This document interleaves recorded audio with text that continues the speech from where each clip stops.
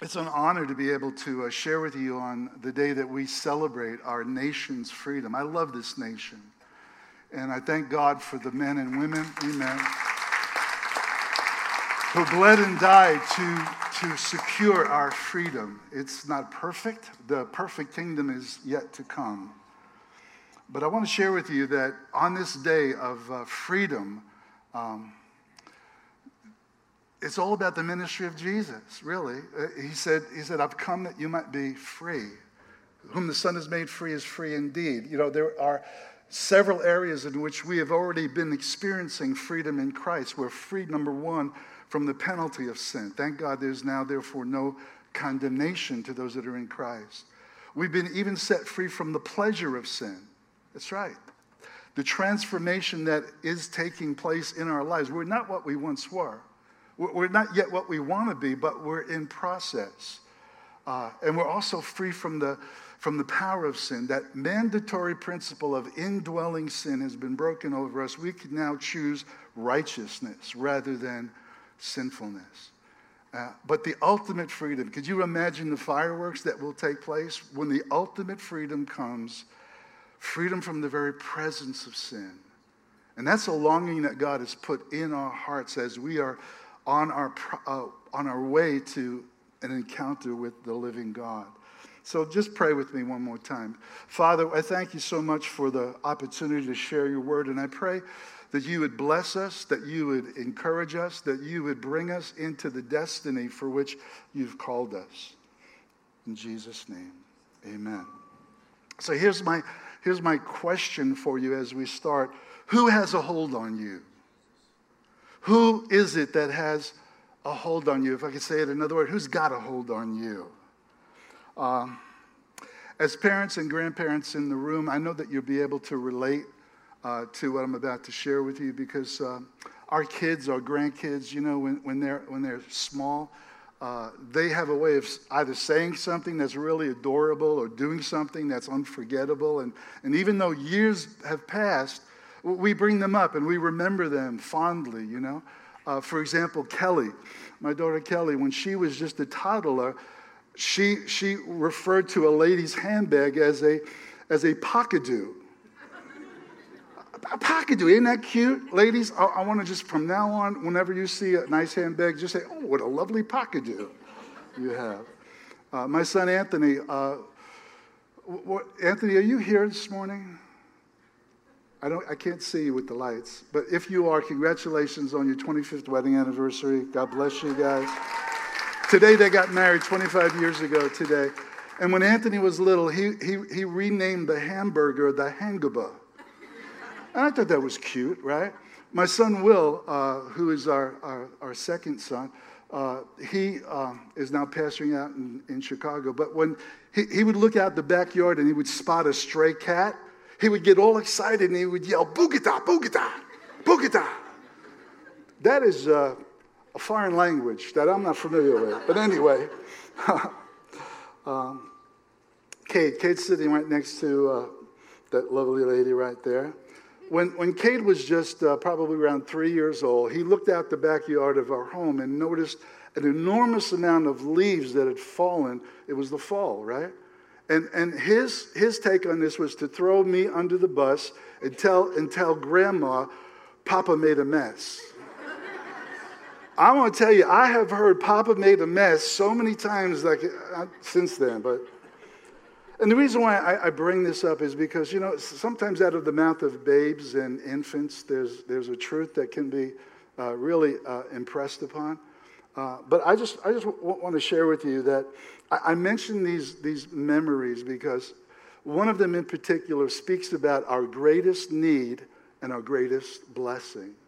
The greatest need that we have happens to also be the greatest blessing that God has provided for us. Listen, if you're not a follower of Jesus, and you're either watching the stream online or you're here in this room this morning, thank you so much for being here. Our staff has been praying that you would have an encounter today with the only one who could truly set you free, and that is Jesus Christ. So one more adorable thing that one of my grandkids said, and that came from Ian. Ian, are you in the room? Could you say, hey? He's not in the room. All right. But Ian, he would hold his hands out and he would say, "Holdy me, Papa. Holdy me, Papa." And he was 17 at the time. No, seriously. At 17, he could hold me, in his arms. But that is adorable. But with childlike faith, you and I could look to God and we could say to our Abba, "Abba, holdy me. Holdy me." It is incomprehensible, the precious blessing it is that we can be held by the everlasting arms of God. And we can say, "Holdy me, Abba."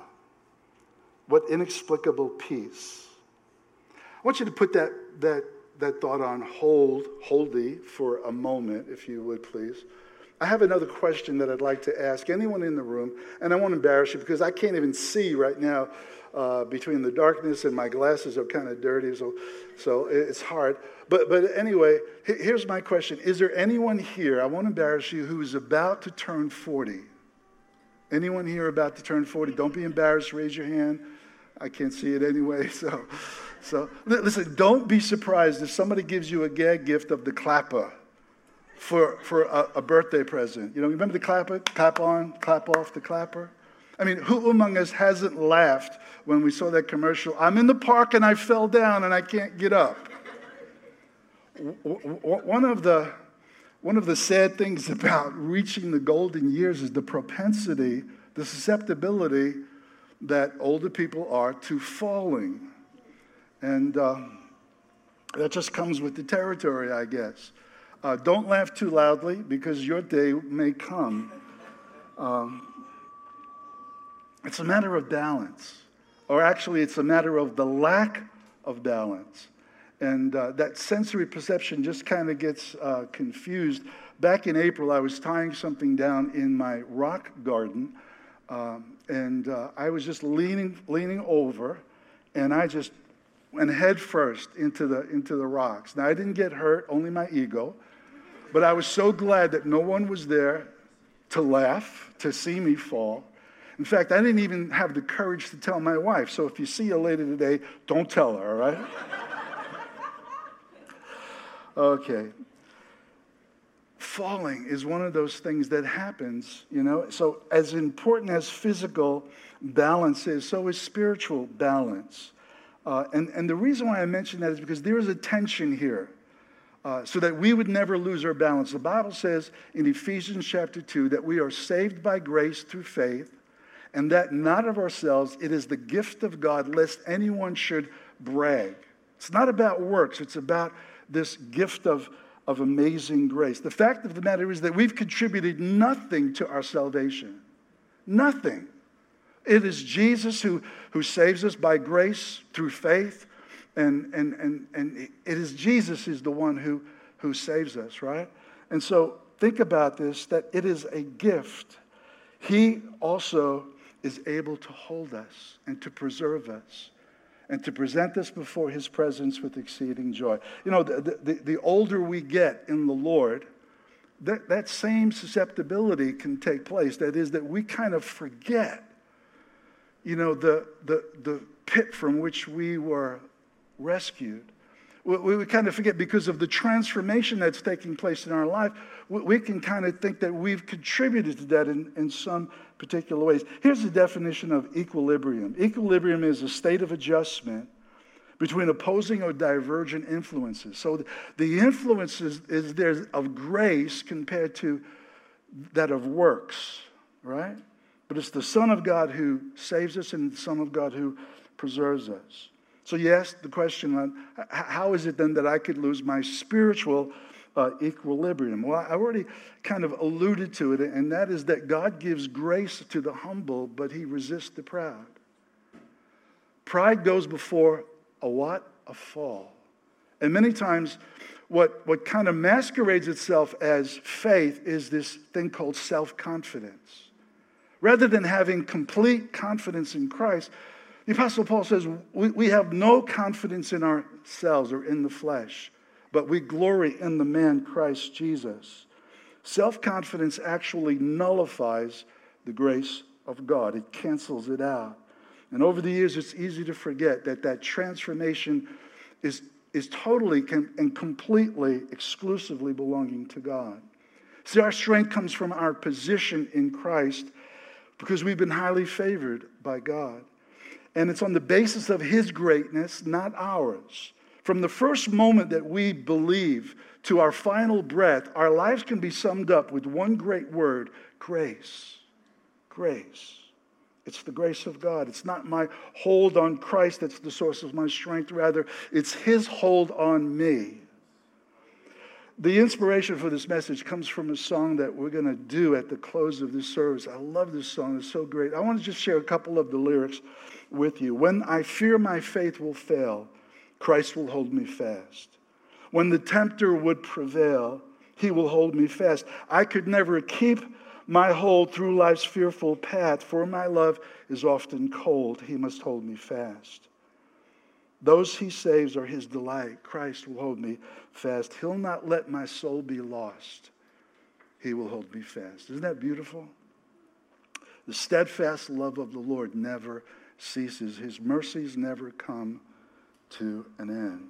See, Jesus made a great investment in the lives for those for whom He died and perished. And His reward will be experienced. It will not be wasted. Sacrifice will not be wasted. See, here's the tension now, because Paul wrote this letter to the church of Galatia, and this is what he said to them. He said, you have fallen from grace. Now, that's often misused as an indication maybe that some leader has fallen into immorality. That's not what fallen from grace is.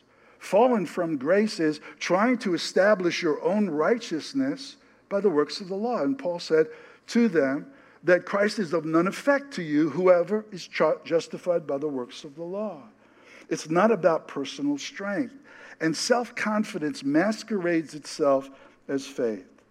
Christ is of no benefit to anyone who attempts to add to Jesus. Jesus and my good behavior or my obedience. No, that's not the way it works. Let me kind of illustrate this so that there might be something that you can connect to, that you might remember long after this message is over, that there's danger in this self-confidence.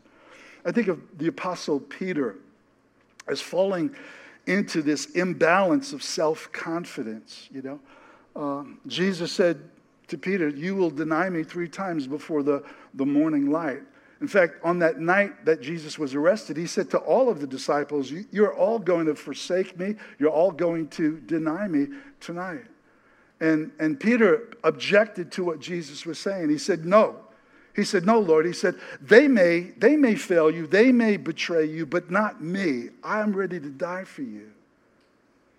Self-confidence. Jesus said rather this. He said, Simon, Simon, behold, Satan has demanded to sift you like wheat. In other words, the devil wants to press you with temptation like through a sieve. He wants to destroy your faith. But, notice this, Jesus, I love that but I have prayed for you that your faith will not fail. And when you turn back to me, that's confidence. That's coming from the Son of God. Strengthen the others. What ultimately held Peter from completely falling away like a Judas was this idea of Jesus holding him. Jesus praying for him. Jesus praying that his faith would not fail. And that's the ultimate reason why Peter did not fall away. And the ultimate reason why we will not fall away who put our trust in Christ is because He is faithful to keep that which we've committed to Him against that day. See, those whom God the Father has called into the kingdom of God, the Son of God loves. But I want you to know this, that Jesus didn't die to make the Father love us. Jesus died because the Father loved us. And the logic behind that is that if He died for us when we were His enemies, now much more that we belong to Him shall we be saved by Him. That our lives are held and hid with Christ in God. See, it's not what Jesus simply, and if I can say it that way, it almost sounds wrong. It's not just what He did for us then and there. Thank God for that. No, it's what Jesus is doing for us here and now. in this hour, interceding for us, standing in the gap for us so that we will not fall away and that our lives will be preserved. It's God who rescues us and it will present us to himself. See, no matter how hard, no matter how dark, no matter how scary the days may be, he holds those who trust in his word. A contributing factor to Peter's self-confidence was his denial of the word of Jesus. You know, I want you to listen to this quote from Sam Storms. It's a great quote. He says, the basis of our security and salvation is not our righteousness or obedience, but God's promise, God's power, God's purpose, and most of all, God's passionate love for us in Christ. God is committed to preserving us in faith. For if we were to stumble so as to fully and finally fall away, I love this, listen, God stands more to lose than we do. If you can get a hold of that truth, it will set you free. That those that come to Christ, he will in no wise cast aside, cast out. What mercy God's lavished upon us. What kindness God has. But you know what? The ages to come, the Bible says that God the Father is willing to show us the amazing kindness that he has in store for those that love him. Although we deserve death and destruction, he has blessed us with life and hope and immortality. We were as dead as Lazarus, who was 4 days in the grave, putrefying. That's what we were spiritually, but he quickened us and he's made us alive. The fact of the matter is that because Peter was restored and his ministry was restored is the proof that Jesus had a greater grip on Peter than Peter could ever have a grip on him. Unfortunately, Peter was slow to learn the lessons of the past. Let me ask you this. Are there lessons that God wants you to bring into the reality of today that you learned maybe some years ago? And to apply that. See, because I thoroughly believe that to remember what God has rescued us from in the past will help prepare us for what God will do for us in the present. See, Peter didn't learn this lesson. I'm going to look at Matthew chapter 14. Beginning at verse 25, it says this. About the third watch, which is 3 a.m. in the morning, Jesus came walking on the water. They were struggling all night to get from point A to point B because the wind was contrary to them. And so Jesus here comes to the rescue. And when the disciples saw him walking on the water, they were terrified in fear. And they cried out, "It's a ghost." Now, that shows us, number one, that they were fearful, but number two, they were also superstitious. But Jesus spoke to them and said, "Don't be afraid, it's me." Then Peter called out to him, "Lord, if it's really you, tell me to come to you walking on the water." Peter often speaks without thinking. Is there anybody else here like that? Oh, yeah. My wife would say, "Yeah, that's him, that's the guy." So, Lord, if it's really you know what we could say, and I've heard preachers say this, that at least Peter was one of the 12, at least that got out of the boat, right? Because of no. This is how his self-confidence is uncovered. Jesus said, "Come." So Peter went over the side of the boat and he walked on the water toward Jesus. And when he saw the strong wind and the waves, he was terrified and he began to sink. "Save me, Lord," he shouted. And Jesus let him sink. No, that wasn't the lesson. The lesson was that Jesus is able to hold us. And so Jesus immediately reached out and grabbed him. "Holding me, Jesus."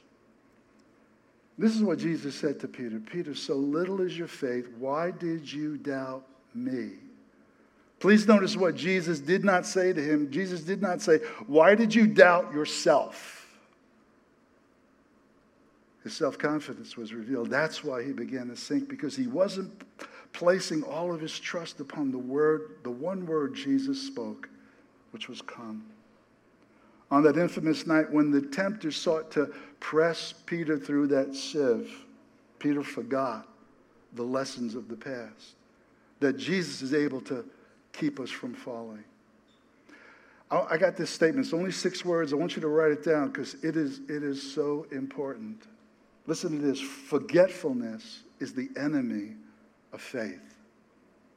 Forgetfulness is the enemy of faith. The Bible has a lot to say about remembering. The purpose of biblical remembering is to remind us that the God who acted then and there is the same God who will act here and now. He rescues us. And those of us who are able to draw from that experience, like a David who said, the lion and the bear, the Lord delivered me from, I'll also be delivered from this Philistines. Drawing back on our past lessons that God has taught us will empower us. There's so many times that God has rescued us. I believe eternity will probably reveal some of those times that we didn't even know about it. And I can't even tell you how many times God has rescued me. But when I was 5 years old, 1953, cars back in 1953 were made out of steel and metal. And I was crossing the street with my tricycle at about 5 years of age, and I got hit by a car. It knocked me into the ground. My bicycle was totaled, and I didn't have a scratch on me, not a scratch. How do you understand something like that, except that even before I knew God, he was holding me. He was preserving me. He was keeping me. Peter forgot who Jesus was. That Jesus did not let him sink to the ground, to the bottom of the ocean. Self-confidence aids in spiritual amnesia, and it distorted his sensory perception. Peter forgot that Jesus is ever faithful. You know, the ability to do the impossible came to Peter in that moment, because in that moment, he believed Jesus said, come. And Jesus is the one who is able to do that which is impossible through us. Because Peter understands that Jesus has a greater grip on you, boy, than you have on him. He holds us in the palm of his hand, and he said, none can pluck you out. None can rip you away from my purposes. You know, and this is so important. I want you to really zero in on what I'm about to say, because nothing so motivates us to live a godly life as the knowledge that I'm held by the everlasting arms of God. I'm held by this one who loves me so unconditionally, the one person in all of the universe who has the power to preserve me, to make me righteous, to make me his. His ability, not ours, sets us free. It's not our obedience, but rather it is his obedience that brings us right standing with God. Our motivation to purity, our motivation comes out of a grateful heart. Freedom from the curse of the law because Christ became a curse for us. Undeserved and unearned mercy is not contingent upon how well I love, but rather how well I am loved. And I am loved infinitely by a gracious Savior. A grateful heart, remember this, is the best weapon against the tempter. A grateful heart that knows the pit from which we were rescued is the best resistance of temptation. Can you see that our greatest need is also our greatest blessing? That we could look to God and say, holding me, Abba, holding me, Jesus. There's a tender scene in the series, The Chosen. I hope you've tuned into that series. They just came out with the episode 7, I think it's of season 2. Great, love it. I love the Jesus that is being presented there. He's funny. He's not just funny. I mean, he's just so down to earth, the real human Jesus, as well as the divine Son of God. But there's this tender scene where a leper comes to Jesus. And I love the reaction, the way that the actors have presented the scene. They are absolutely shocked by what is about to take place. There's trepidation as they look on because there's a leper who says to Jesus, if you will, you can make me clean. And at that moment, you could just see that everybody's just tense because leprosy was highly contagious. And Jesus doesn't just simply wave his hand over the man. He puts his hands on the man, touches him. He probably shocked the man, probably hadn't been touched for years. He certainly shocked the disciples that were looking on in dread of what might happen to Jesus. But Jesus touched him and said, I will be clean. Back in March and April of last year, when I had COVID, my wife had COVID, we were separated for probably about 6 or more weeks. Because I had COVID, I was alone in the house most of that time. My kids would come and visit, but they would be like outside. We'd be in the backyard and at a good distance from each other, you know. And I kind of felt like the leper, you know, because when the leper came into a community, he would have to cry out, you know, that he was unclean. And I felt that, you know, that loneliness. But when I was no longer COVID, positive or contagious, my son Anthony and Shannon came to the home. And this time they came inside the house, and I opened the door, and Shannon didn't hesitate for one moment. She threw her arms around me. And I got to tell you, it shocked me. In that moment, not having been touched by another human being for that number of weeks, it just made me realize just how much we need a human touch. But how much more do we need the touch of God upon our lives? And I got to tell you that he has touched us way before we ever thought to even ask or dare to believe. He has laid hold of us like I was a 5-year-old child. And those times in my life that he has preserved me. So I asked the question, who's got a hold on you? Who has a hold on you? If you've come to Christ Jesus, he has a greater grip on you than you have on him. And that's something to be really joyful about. If you have Jesus, then you have a Savior who has laid hold of you long before. Scripture says that he was the Lamb of God slain from the foundation of the world. It wasn't just something that happened in that first century. It was something that was planned by the predetermined counsel and foreknowledge of God. So here's what we've learned today. Jesus has a hold on us with a grip that cannot be broken. Cannot be broken. If you're here this morning and you want to be set free, this is a coming to Jesus moment, because he's the only one who can set you free. And he loves with an endless love. He's faithful to preserve you to the very end if you will come to him and accept him as Savior. For those of you who are saved, just rejoice that your name is written in the Lamb's book of life and none can pluck you out. His grip is greater. He will hold us fast. Amen? Amen. The greatest motivation for us to live a life of godliness is knowing that we're secure in him. He's paid it all. So if you're here this morning and maybe something I've said today has sparked a light in your heart, that's the Holy Spirit. He's moving in your heart. Maybe you've never made that transition or that exchange that's taken place. You give Christ your sins. He takes his sins upon himself. He gives you his righteousness. That's the greatest exchange that could ever take place.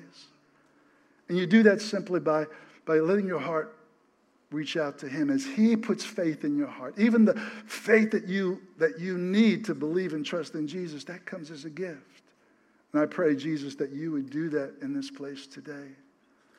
And if you're here today and you want to pray something like this: Jesus, forgive me of all my sins. I accept you as my Lord and my Savior. Come into my life. Change me. Set me free. In Jesus' name. And Father, I pray now for our congregation, Lord God, on this day of freedom that we celebrate. And I pray that every time somebody hears a firecracker go off or here's an explosion throughout the day, that we'll remember that the greatest celebration is yet to come, when Jesus will set us free from the very presence of sin. Amen? Amen. Thank you.